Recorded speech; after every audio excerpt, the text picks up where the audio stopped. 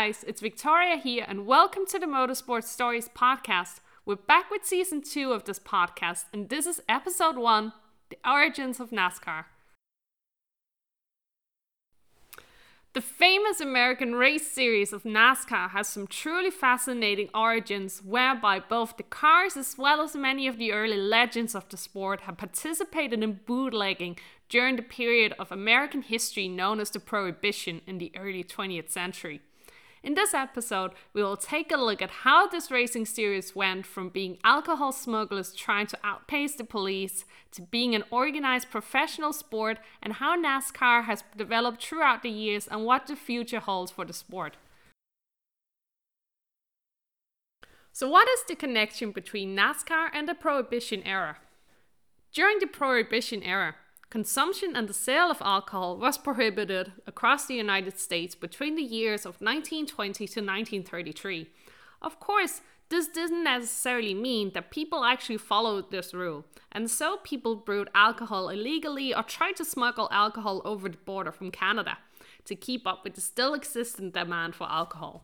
Somehow, this alcohol needed to be transported to its consumers, and this is how quick cars and talented drivers come into the mix. So you would take a regular looking car, as to not make the police suspicious. However, under the hood, these cars would be modified to fit a larger engine and the insides of the car would be almost completely stripped in order to fit more alcohol. The people driving these cars had to be particularly skilled, since they would normally be driving at night with the headlights turned off on bad roads, and from time to time, they would also need to be able to outrun the police. Even before Prohibition came to an end, these drivers would participate in races against one another, and many of these drivers would also become legends of the legit NASCAR racing series. One such example is Junior Johnson, who would later go on to win a total of 50 NASCAR races. Already from the tender age of 14, he had been transporting illegal alcohol, also known as moonshine, in Wilkes County, North Carolina. Though this wasn't until the 1940s where Prohibition had already ended. Even during his racing career, he would still participate in his family's moonshining business. According to legend, Johnson was never caught while transporting moonshine. Yet in 1956, he was still convicted of moonshining after the authorities cracked down on his family's business, and as a result, he went to jail for 11 months. He was actually pardoned for his crime in 1986 by President Ronald Reagan. And later on in his life, Johnson actually began to sell legal moonshine under the name Midnight Moon. It was not only the NASCAR drivers themselves that had participated in the bootlegging activities. Also the owners of the so-called stock cars used for the moonshine runs, as well as the mechanics working on these cars, would go on to become part of the racing series. As an example, we have Raymond Parks, later a NASCAR racing team owner, who had run away from home already at the age of 14 to start working in the moonshine business. Parks indeed had a colorful life story where he was born in 1914 as the eldest of 16 children, starting hauling moonshine as a teenager and was overseeing a fleet of moonshining cars, which, among the fact that he didn't exactly pay taxes, landed him in jail from 1936 until 1937. After this, Parks actually served his country as a soldier in World War II, and when he came back to the US, he got involved in the group of people that eventually established NASCAR. Despite this, Parks was actually fairly unknown in the NASCAR community until he became part of the NASCAR Hall of Fame in 2017. How did NASCAR then end up becoming a legit sport? It was in the years after World War II that NASCAR really started to take off and tracks popped up all over the US. But at this point, there was no central organization, which meant that the rules would be different from race to race. This prompted Bill France Sr. to set up a series of meetings by the end of 1947 with a group of people central to the races to discuss the option of setting up a central body to organize them. Bill France Sr. had years earlier moved from Washington, D.C. down to Florida to set up a petrol station and promote and compete in the local races, and would later rise to become the president of NASCAR. During this meeting, a name was also found for this newly organized stock car racing series, National Association for Stock Car Auto Racing, also just known as NASCAR. After this historic meeting, the first race set up by this newly created sanctioning body took place on February 15, 1948, on the Daytona Beach course, where Red Byron, who had also been a moonshine runner back in the day, won in his fourth. Byron would also go on to win the 1948 National Championship. Shortly after this race, on February 21, the National Association for Stock Car Auto Racing, aka NASCAR, was officially incorporated. The following year, in 1949, the premier NASCAR series, NASCAR Sprint Cup Series, was born. So, then what are the different NASCAR series and what are the rules? NASCAR is actually a collection of many different racing series, and the number of different series has also changed throughout the years. The highest echelon, and also the most popular series, is the NASCAR Cup Series, which has also become almost synonymous with the NASCAR name as a whole. The second highest NASCAR series is the NASCAR Xfinity Series. There are also various other series, such as the Truck Series, smaller regional series, a Canadian NASCAR series, a Mexican NASCAR series, and there are also several online e-NASCAR series nowadays. If you're not familiar with NASCAR, the rules can be rather confusing, and even more so since these rules are also changed on a regular basis.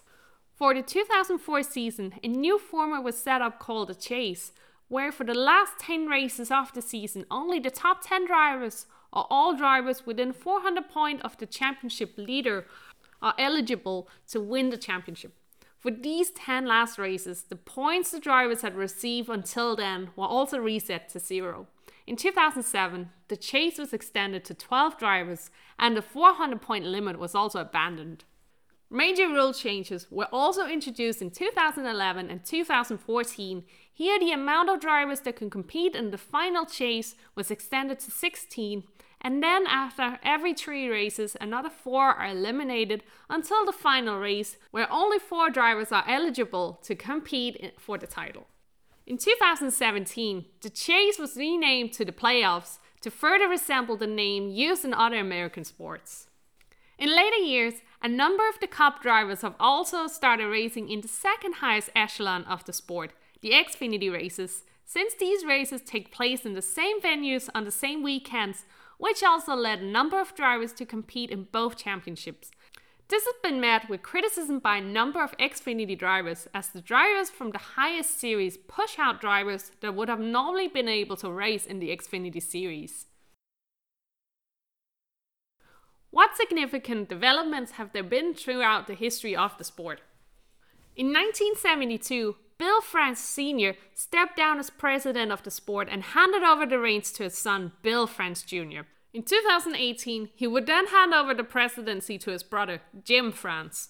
In 1972, the Cup Series also got its first series sponsor, R.J. Reynolds Tobacco, that has been recently hit by a ban of tobacco commercials on television.